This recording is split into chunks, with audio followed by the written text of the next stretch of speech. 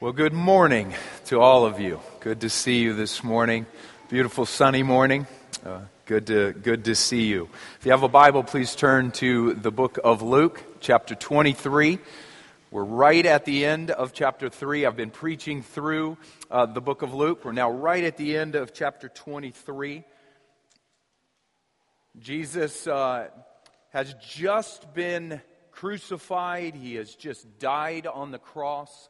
And we are now picking it up in Luke 23, starting in verse 50. And we'll read all the way through the end of the chapter. Luke 23, starting in verse 50. Let's pray before we read.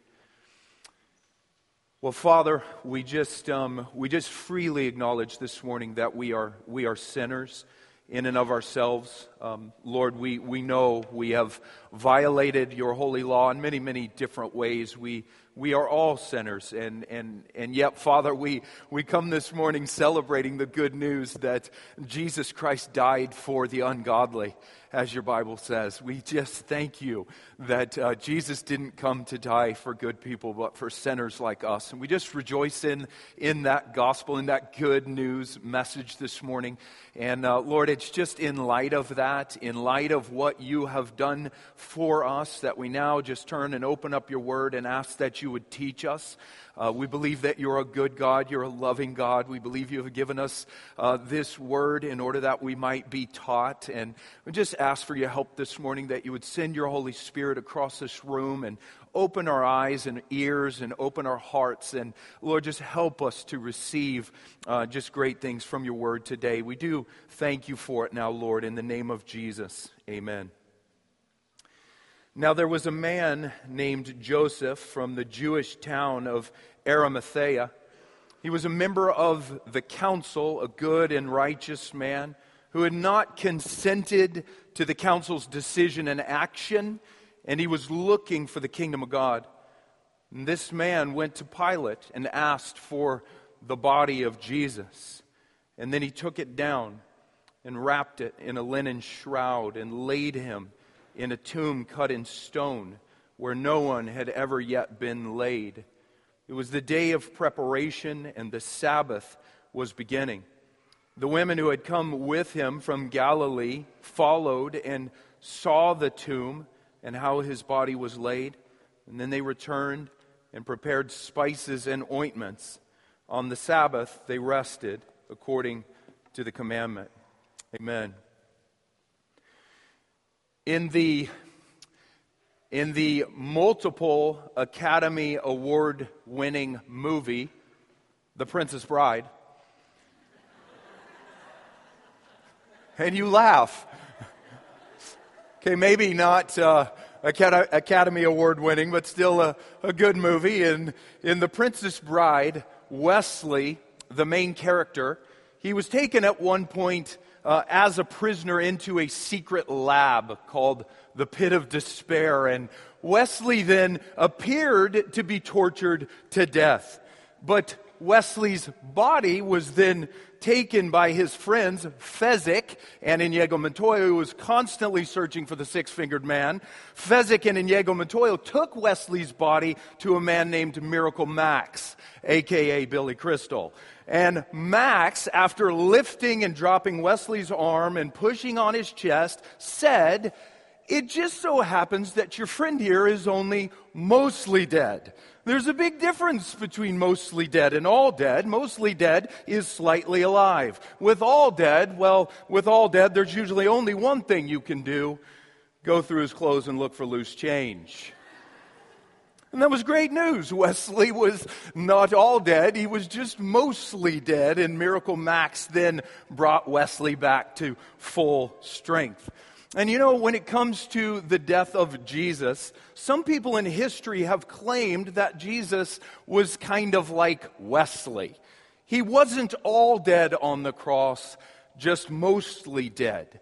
They didn't believe that it was possible for Jesus to die and then to actually rise again from the dead. So they came up with another explanation for how Jesus, after hanging on the cross, could then be seen alive by so many people. And they claimed that Jesus must have just fainted on the cross. He had just become unconscious. He had just appeared to die on the cross, and then he later revived in the tomb. If you're familiar with that, it's now called the swoon theory, that Jesus just swooned on the cross and he then revived in the tomb. But according to the Bible, Jesus was not in fact just mostly dead on the cross. He was all dead.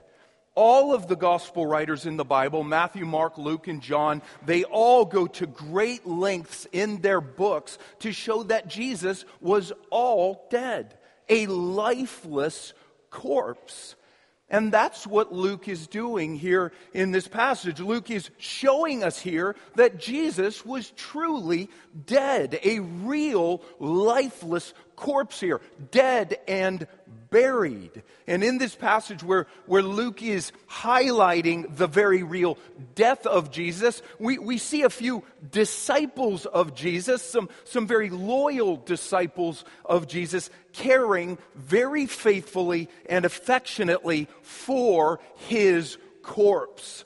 And the first disciple here who cares for Jesus' body is a man named Joseph. Luke says there in verse 50 that Joseph was from the Jewish town of Arimathea. Most scholars think that Arimathea was a small town, maybe 15 to 20 miles north of Jerusalem. That was Joseph's hometown. But it seems that Joseph had now moved down to Jerusalem because he has a tomb near Jerusalem in which Jesus will soon be buried. And Luke says there in verse 50 that Joseph was also a member of the council. He was a member of the Sanhedrin, which was located in Jerusalem. The Sanhedrin Council, which Joseph was a part of, the Sanhedrin Council was comprised of the 71 most prominent Jewish leaders in Israel at the time.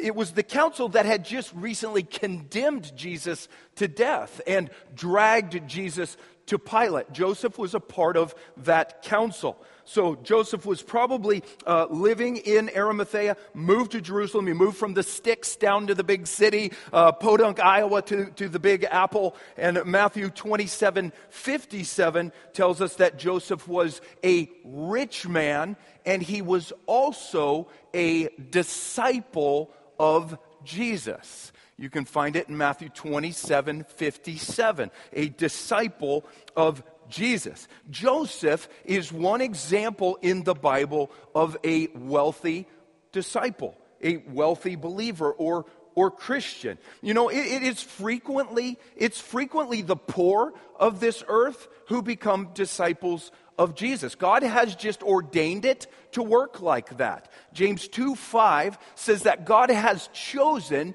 the poor of this earth to be rich in faith and heirs of the kingdom of God. But you listen, that doesn't mean that God never brings wealthy people into his kingdom. He does. It's not easy for a rich person to enter the kingdom. It's not easy for a wealthy person to be saved. Jesus said in Luke 18 that it's easier for a camel to go through the eye of a needle than for a rich person to enter the kingdom. It's not easy for a rich person to be saved and enter the kingdom of God. Rich people just don't have needs, or they don't feel their needs as much as poor people in this world do.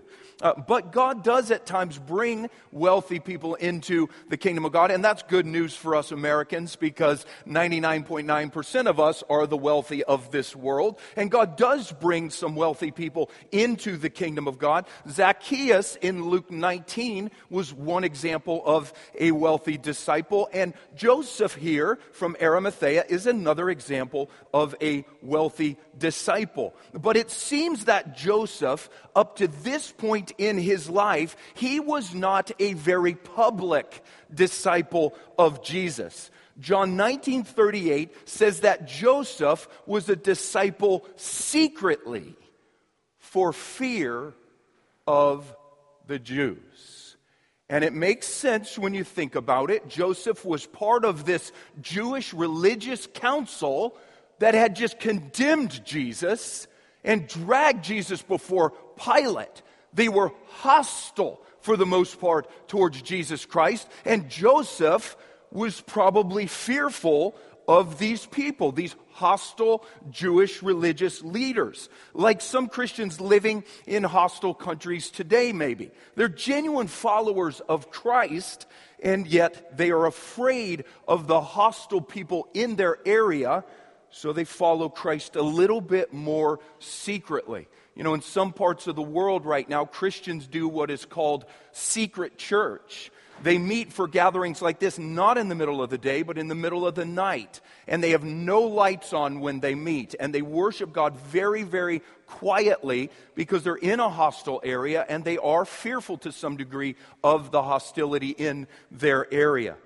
So that might have been Joseph here. But you know, even though Joseph was a secret disciple, this guy was still living his life with integrity. Luke says in verse 50 that Joseph was a good man, a righteous man, and he had not consented to the council's decision and actions when they condemned Jesus. When the Sanhedrin had condemned Jesus to die and dragged Jesus before Pilate, Joseph did not approve of their actions, Luke says. Now, we don't know how Joseph didn't approve. He could have been a silent dissenter, but he was a dissenter, not approving of the actions of the Sanhedrin council when they condemned Jesus.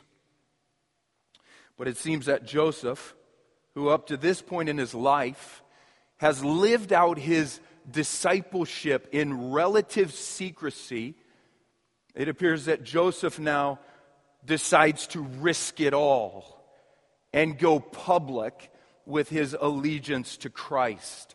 If you look at verse 52 again, this man now went to Pilate and asked for the body of Jesus. Man, you just stop and think about this. That was an incredibly courageous thing for this man Joseph to do. You think about what what this probably cost Joseph. It probably cost Joseph his reputation with the other Jewish religious leaders. You know, this act here of going to Pilate, asking for the body of Jesus, that act right there would have connected Joseph clearly with Jesus. It would have been very obvious. And this Jesus was a man that his religious buddies had just condemned to die. You know, you think Joseph going to Pilate here could have cost him his entire religious career. This act here also cost Joseph a lot of money. Fine linen burial clothes that he got for Jesus' body. His own expensive tomb that he's going to put Jesus in. And man, you think about this, this could have easily also cost Joseph his life. Joseph is going to Pilate, the top Roman in the land of Israel at the time, and Pilate was the one who just had Jesus crucified. It would have been nothing here for Pilate to turn around and crucify a follower of Jesus, or at least put him in prison.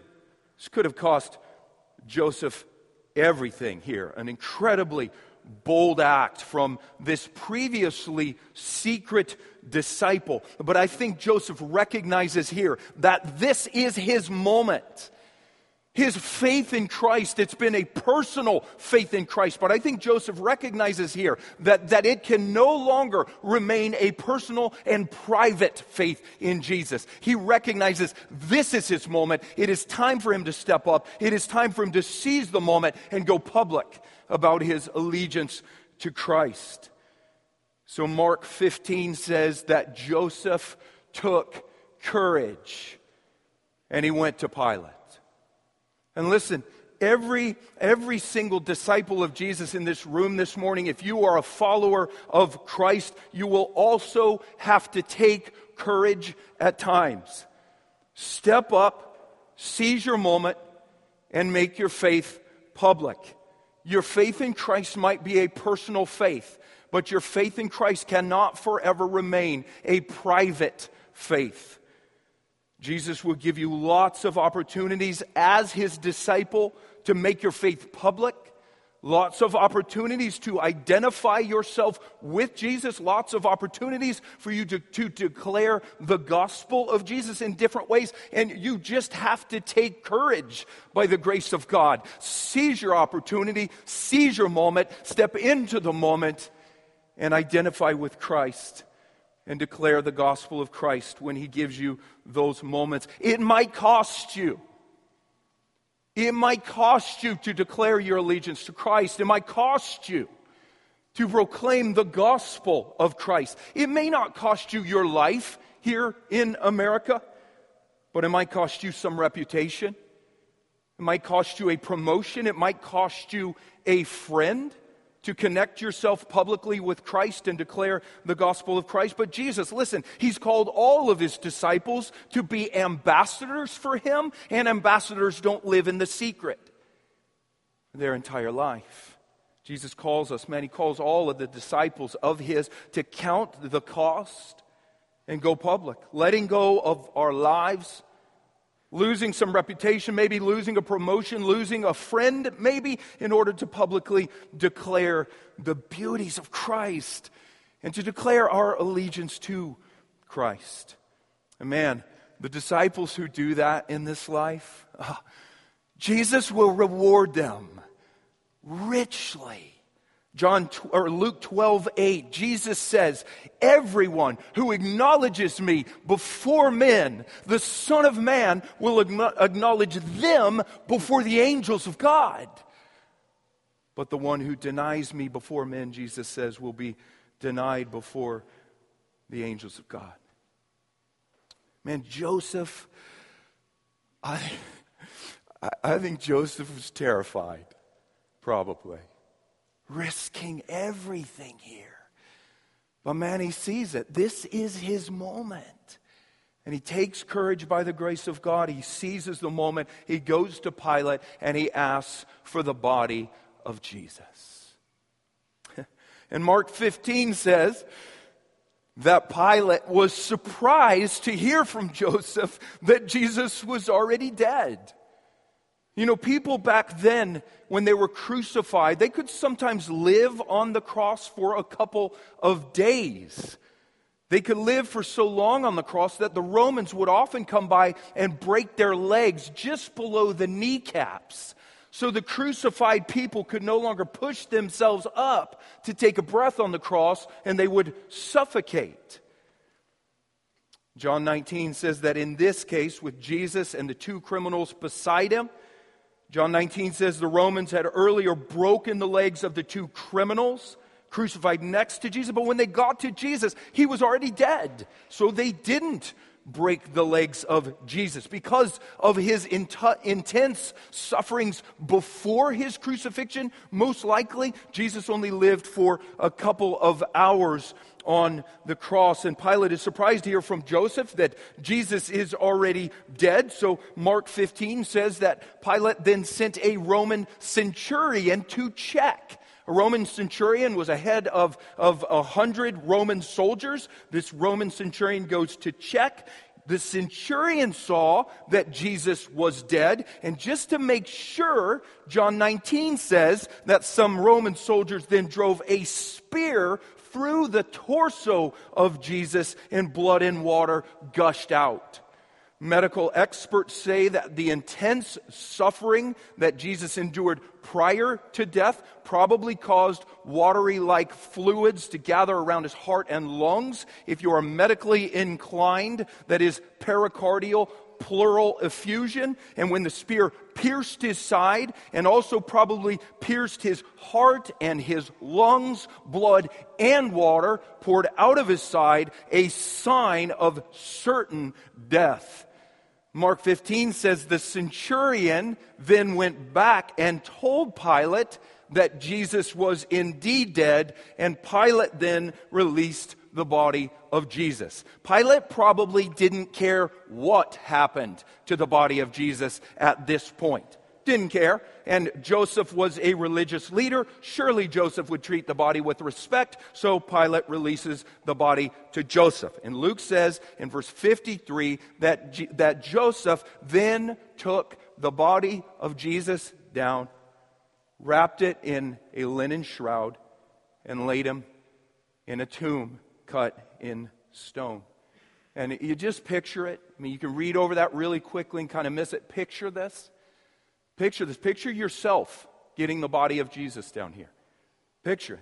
Crowd of people probably still milling around these three crosses, just gawking at these three mangled bodies, gory, bloody, broken legs of the two criminals, just gawking at these people. And Joseph, now this well-known religious leader, still maybe in his religious garb, he approaches the cross of Jesus.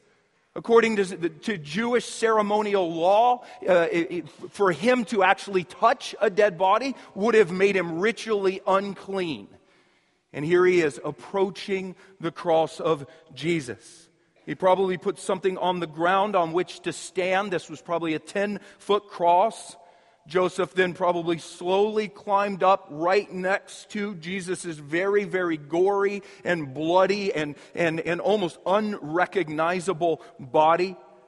Removed the spike first from his feet, most likely, and removed the spike from one wrist, removed the spike from another wrist, carefully laid the limp body upon his shoulder, and then climbed back down. You can picture the blood on Joseph, most likely, as he climbs down, and he slowly then lowers this corpse to the ground. John 19 says that Nicodemus, another religious leader, was there helping Joseph. Nicodemus also brought a mixture of myrrh and aloes, and then they both bound the body of Jesus with the spices in a linen shroud, a burial garment of sorts. And Luke says Joseph then laid the body of Jesus in a tomb cut in stone. A tomb probably cut into a rock or a cliff or the side of a hill, just tunneled in, a cave-like structure with a low door so you could enter. John 19 says that the tomb was located near the crucifixion site in a garden. Matthew 27 says that it was Joseph's own tomb.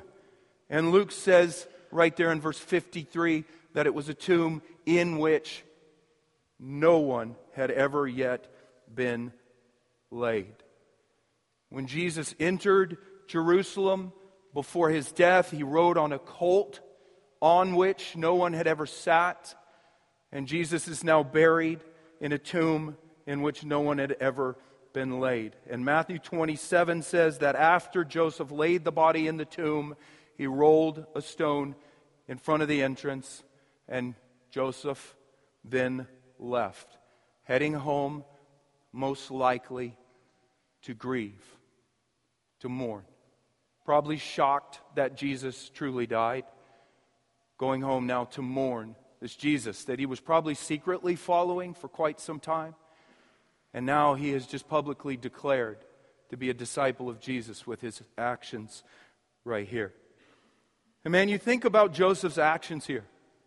You know, with this very careful and costly way that this man has now cared for the corpse of Jesus, man, I think we can see there a very obvious love and affection for Jesus. An act right there that probably cost this man quite a bit, and yet he does it, demonstrating openly, I think, a really deep love for Christ in the way he cared for the body of Christ. We don't have any idea how this religious leader came to love Jesus, but I think it's pretty clear that Joseph really did love Jesus Christ. He didn't just trust in Christ in a superficial sort of way, but he really did love Jesus. And you know that is one of the marks of a true disciple. You don't just believe in Jesus in a superficial sort of way, but you have fallen in love with Jesus. You've recognized that Jesus loves you. He died for you on the cross. You've received His love for you. And yes, you trust in Him, but you've fallen in love with Him. That is Christianity. That's what it is to be a disciple of Jesus Christ. It's to be a lover of Jesus. And I think you can clearly see that here in this man, Joseph, a deep, deep love for Jesus, wanting to follow and obey Jesus in spite of the cost. And man, you think about Jesus now in this tomb. Man, Jesus has now received a burial fit for a king. He has received a burial fit for a king. You know, victims of crucifixions back in Israel, when the people were dead, they were typically just thrown into a common pit. A crucifixion was a disgraceful death, and you got a disgraceful burial to go with it. They just tossed you into a common pit. But man, God the Father arranged things providentially here in just the right way so that Jesus, even though He was just falsely condemned as a criminal and crucified between two criminals, He's not buried as a criminal, but He's buried as a king. Jesus has His own tomb here. You know, the Jewish people back then, the ones who were actually buried in tombs, well, they were often buried, almost always buried with other bodies, multiple bodies in a single tomb. But Jesus has His own tomb here, and it's not a poor tomb. This is a rich man's tomb, probably a very nice tomb. You know, the richest casket in the world today, looked it up this week. It is supposedly the Malaysian 14-karat gold casket on display now in Kuala Lumpur, Malaysia, a casket worth an estimated $217,000. And I purchased it this week. That is a lot of money for a dead body, man. Oh my word, just give me the $217,000 now and you can just put me in the ground. I don't need a casket. Man, we have no way of knowing how much Jesus' tomb here was worth. But listen, it wasn't a poor man's tomb. No, Jesus was born in a poor stable.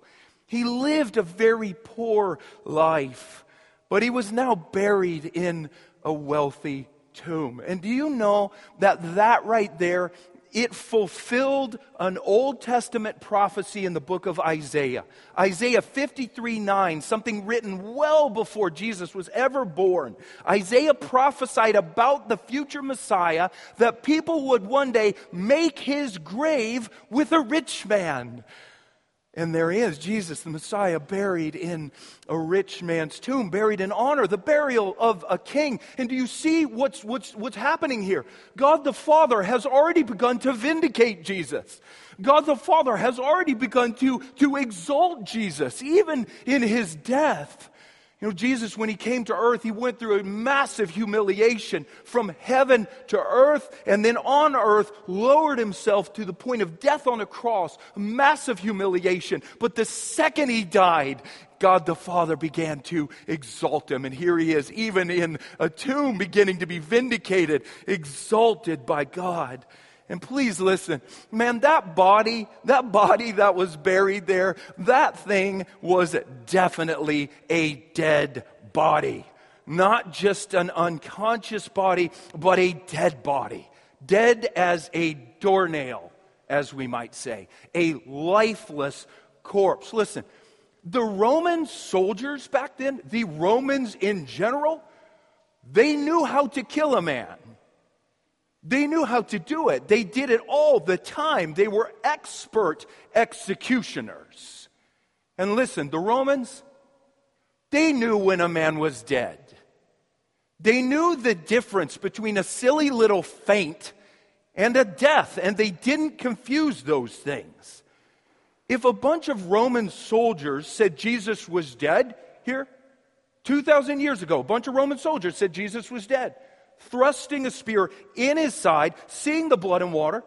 If a Roman centurion then examined the body, and reported back to Pilate that Jesus was dead. Now listen, a Roman centurion would not report back to Pilate that Jesus was dead unless Jesus was really dead, because the Roman centurion's life would be on the line if he reported falsely to Pilate. They made sure Jesus was dead. And if Pilate then released the body from the cross, man, that body was a dead body. Not mostly dead. No, it was all dead. And do you realize that the people who claim that Jesus just fainted somehow on the cross, they're basically saying that the Romans were fools. All of them unable to tell the difference between a silly little faint and a death. And the Romans were not fools, especially when it came to crucifixions and death. Man, there is no way on God's green earth that these Romans, experts in execution, would have allowed Jesus to be taken down from the cross if he wasn't actually dead. This was a dead body. So that's Joseph. That's one disciple here who cared for the corpse of Jesus. And Luke then tells us here about a group of women disciples who also cared for the corpse. Luke says there in verse 54 that this was the day of preparation and the Sabbath was beginning. The Sabbath in Israel back then, it started at sunset on Friday evening and it ran all the way through sunset on Saturday evening, and the Sabbath was now beginning on Friday evening. Jesus died around 3 p.m. on Friday, Good Friday. And when Joseph finally laid Jesus in the tomb, it was maybe around 5 or 6, who knows, approaching sunset, just before the Sabbath began. And look now at verse 55. The women who had come with Jesus from Galilee followed Joseph and saw the tomb and how his body was laid. Then they returned and prepared spices and ointments. On the Sabbath they rested according to the commandment. So we now see this group of women disciples from up north in Galilee. They followed Jesus from the start. Luke talked about some of these women back in Luke chapter 8. And here in the previous passage, right before this one, Luke said that these women were at the cross when Jesus died. They were probably there weeping. Imagine they were in absolute shock that Jesus had truly died. Matthew and Mark tell us that several women were there at the cross. Mary Magdalene, Mary the mother of James and Joseph, the mother of James and John, a woman named Salome, a group of faithful female disciples with Jesus to the bitter end at the cross. Man, that's incredible. You got to love that. All of the closest male disciples of Jesus have hightailed it from the cross. Mark tells us that they have all fled, but the women are hanging tough here. They're with Jesus to the bitter end at the cross, and now they see this man removing his body from the cross. And I would imagine these women were a little stunned to see this religious leader doing it. A religious leader from the council that was just screaming for Jesus' death. These women probably didn't know that Joseph was a secret disciple of Jesus. These women maybe didn't even know Joseph, period. And they see him now taking the body of Jesus down. And they follow Joseph. These are some brave women, probably following at a distance, a little fearful, I'd imagine. And Luke says they saw the tomb, and they saw how the body of Jesus was laid in the tomb. They then left to prepare spices and ointments before the Sabbath began, and they then rested on the Sabbath, grieving, I'm sure, just like Joseph. And after the Sabbath, on Sunday, in the passage that we'll look at next here in the book of Luke, after the Sabbath, these women will bring these spices and ointments back to the tomb. You know, Joseph, when he got the body down and initially kind of wrapped it up, anointed it for burial, he was probably in a rush to get it done before the Sabbath. And these women here may have felt that the body had not been prepared adequately for burial. The Jews back then, they didn't embalm bodies, so they would anoint bodies very carefully with a very special mixture of spices to kind of calm down the stench of the decomposing body. Joseph here probably didn't have time to do it adequately, and the women could tell. So these women here will head back to the tomb to do it properly. And listen, you leave a man to do a job like that, to carefully anoint and wrap a dead body with a special mixture of spices, you're probably going to have to redo it. That's just the way it is. If you leave it for me, you're probably going to have to do it. I hear the word spices, and my brain says, I like cinnamon. That'd look good on Jesus right here. Put a little cinnamon. How about paprika? That's a cool word. Let's put that in there, and you're going to have to redo the whole thing. And these women here are going to have to redo what Joseph, I think, had to do in a rush. And when you think about these women disciples here, now when you think about them, how they cared for the corpse of Jesus, like Joseph, the way they affectionately cared for the corpse of Jesus, staying with the corpse from the cross all the way to the tomb, in spite of their fear, preparing spices for the corpse, returning later to anoint the corpse once again.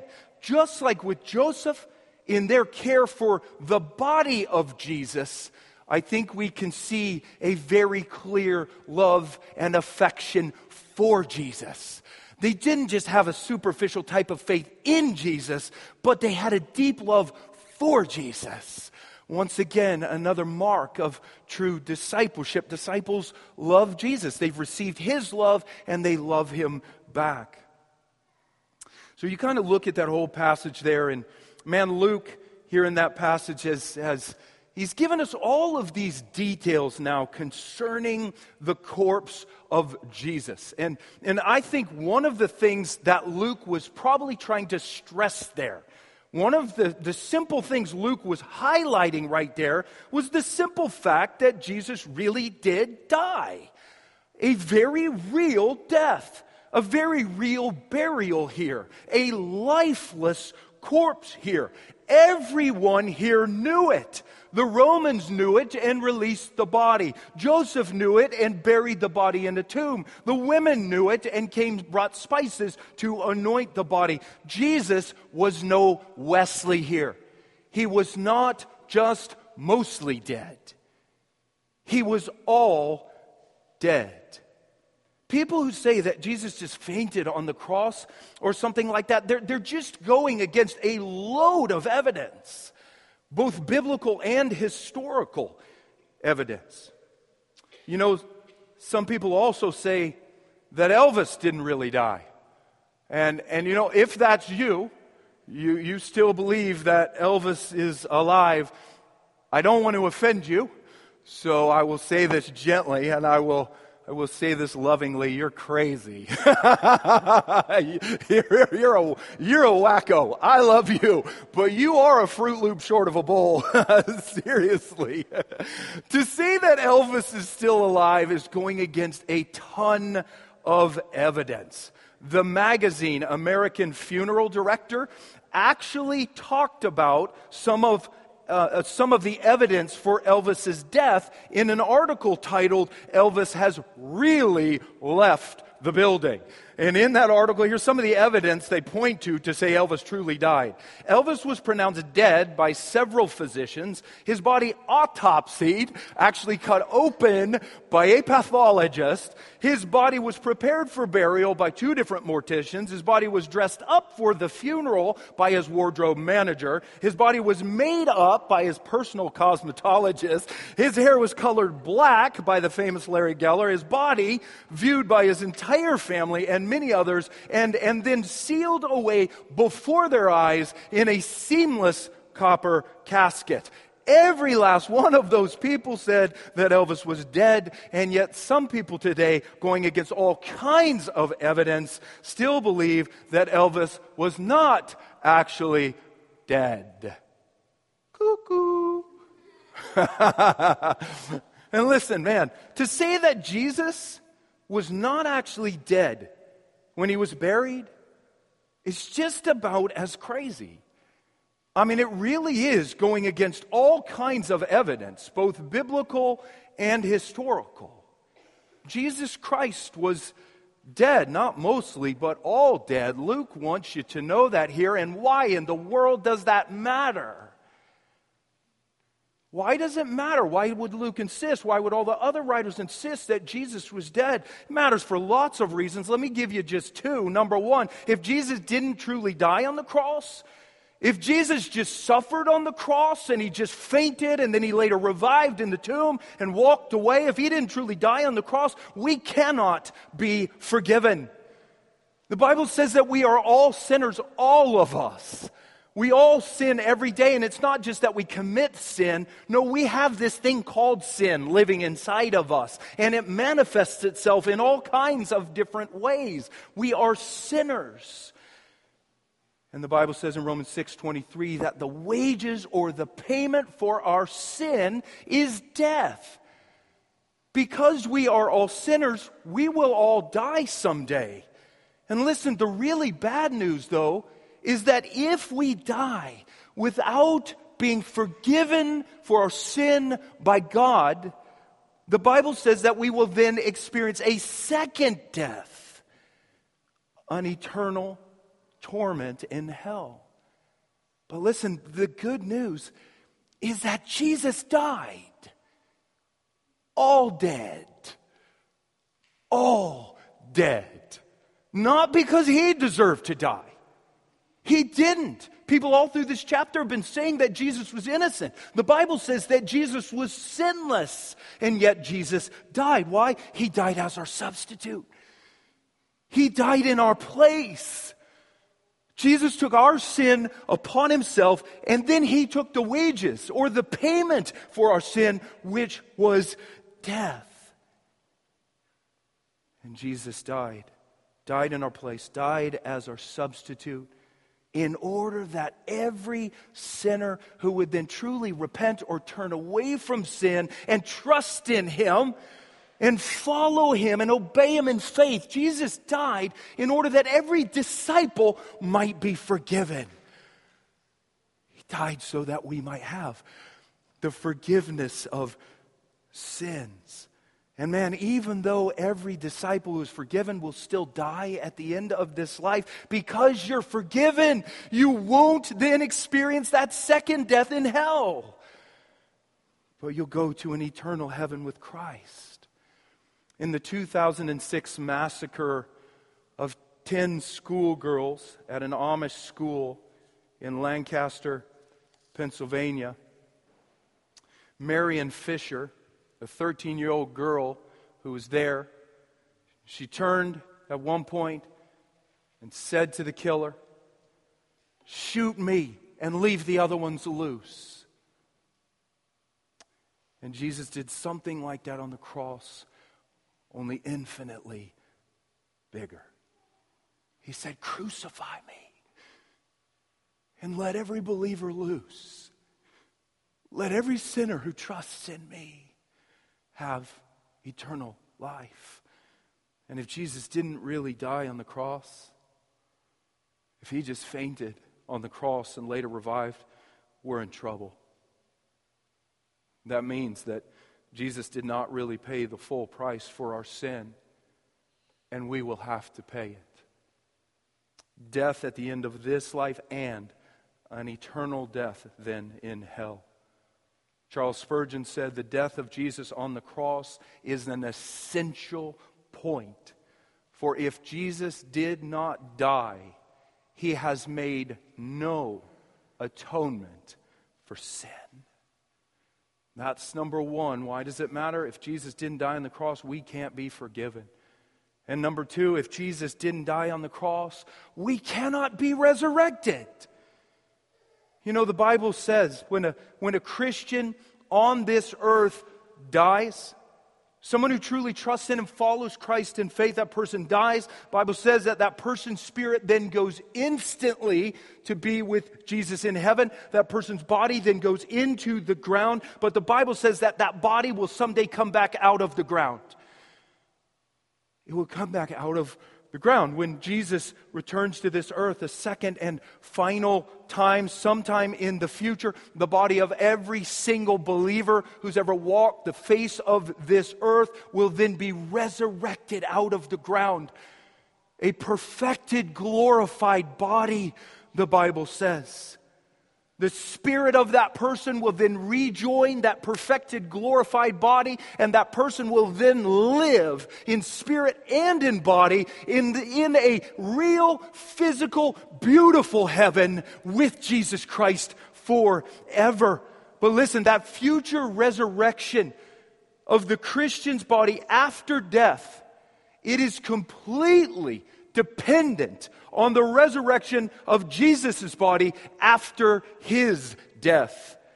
Our bodies will someday rise from the dead only because Jesus' body first rose from the dead. If Jesus did not die here, if Jesus just fainted and later revived, then there is no resurrection of the body. There's no resurrection. If you just fainted, later revived, then his body was not really resurrected. And if Jesus was not resurrected, then none of the bodies of Jesus' followers will be resurrected. Paul says in 1 Corinthians 15 that if Christ has not been raised from the dead, our faith is vain. We have no hope after this life. And Paul says there in 1 Corinthians 15 that if our hope in Christ is only in this life, then Paul says that Christians are of all people most miserable. Follow Christ our entire life, go through suffering for Christ, and then there's nothing when you die. And Paul says if there's no resurrection, most miserable. Jesus had to die here all the way dead. And his body then be resurrected from the dead in order for the bodies of Christians to be resurrected from the dead. Forgiveness, resurrection, they are both grounded in the bodily death of Jesus Christ. If Jesus did not die, we cannot be forgiven or resurrected. But the good news that Luke is giving us here is that Jesus Christ did die. And Christians have celebrated his death for 2,000 years. One of the things we're doing in our family devotions now, our kids are learning the Apostles' Creed. It's a brief summary of the things that Christians have believed and celebrated for the past 2,000 years. And one part of the Apostles' Creed, one part of that creed, which Christians have celebrated now for 2,000 years, says that Jesus suffered under Pontius Pilate, he was crucified, dead, and buried. And we celebrate those facts today. His death is the payment for our forgiveness and also the basis for our resurrection. But please listen to me. His death, it counts only for those who truly trust in him. It counts only for his true disciples. The death of Jesus does not benefit at all those who are not truly united to Christ by a living faith. So listen, please, trust in Christ today. Trust in him today. Don't just say you trust in Christ. Now do it. Put your faith in Christ as your Savior and follow him as your master. Read his word and seek to obey his word in faith. Follow Jesus all your days as a disciple. Love Jesus. It's a mark of true discipleship that you would love Jesus. Love Jesus. Don't just have a sort of superficial faith in Jesus. You love him. You believe Jesus loves you and you love Jesus back. And listen, man, if that's you, you do trust in Christ, you're a genuine disciple of the Lord Jesus Christ, then His death counts for you. You are forgiven right now of all of your sin. Every last bit of it, past, present, future sin you'll commit. Forgiven right now because of the death of Jesus. And you also now look forward to the resurrection of your body because of the death of Jesus. Man, how cool is that? That is amazing stuff. And listen, if you are a true disciple of Jesus today, if you truly do love Jesus, you know one thing you will do in your life? It might sound crazy, but you will actually do something very similar to what Joseph and these women here did. If you truly love Jesus, you will care for the body of Jesus. You will care for the body of Jesus. A disciple who truly loves Jesus will demonstrate that love for Jesus by caring for the body of Jesus. And that sounds crazy.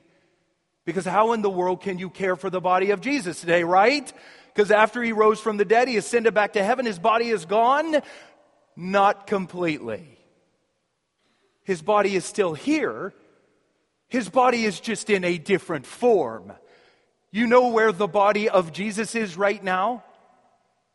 The people of God. The church. The Bible says that Christians are the body of Christ. The Spirit of Christ lives in His people. We are the body of Christ, the real flesh and blood body of Christ on earth now. The people of God are the body of Jesus. And if you are a true disciple of Jesus today, if you truly do love Jesus, then just like Joseph and just like these women, you will care for the body of Jesus. You will care for believers in the body of Christ. You will care for believers in this body of Christ. You will love the believers in the body of Christ. You will work for the good of the believers in this body. You will count them as more significant than yourself. You will encourage the believers in the body of Christ. Lay your life down for the believers in the body of Christ. When they're naked, you'll clothe them. When they're hungry, you'll feed them. When they're sick, you'll help them. When they're in prison, you will visit them. Matthew 25, Jesus says, as you do it unto the least of these, my brothers, as you do it unto the least of these who are my brothers, you do it unto me. You do it unto me. What you do for the body of Christ now is what you're doing for the body of Jesus now. And if you truly do love Jesus, you will seek to care for the body of Jesus. So man, trust in Christ. Come to Christ, let Him love you today. That's what it is to be saved. You let Jesus love you. You come just as you are and let Him love you. You know, the biggest mistake people make is trying to clean themselves up before they come to Christ. That doesn't work. Come just as you are and say, Jesus, help me, love me now. He will.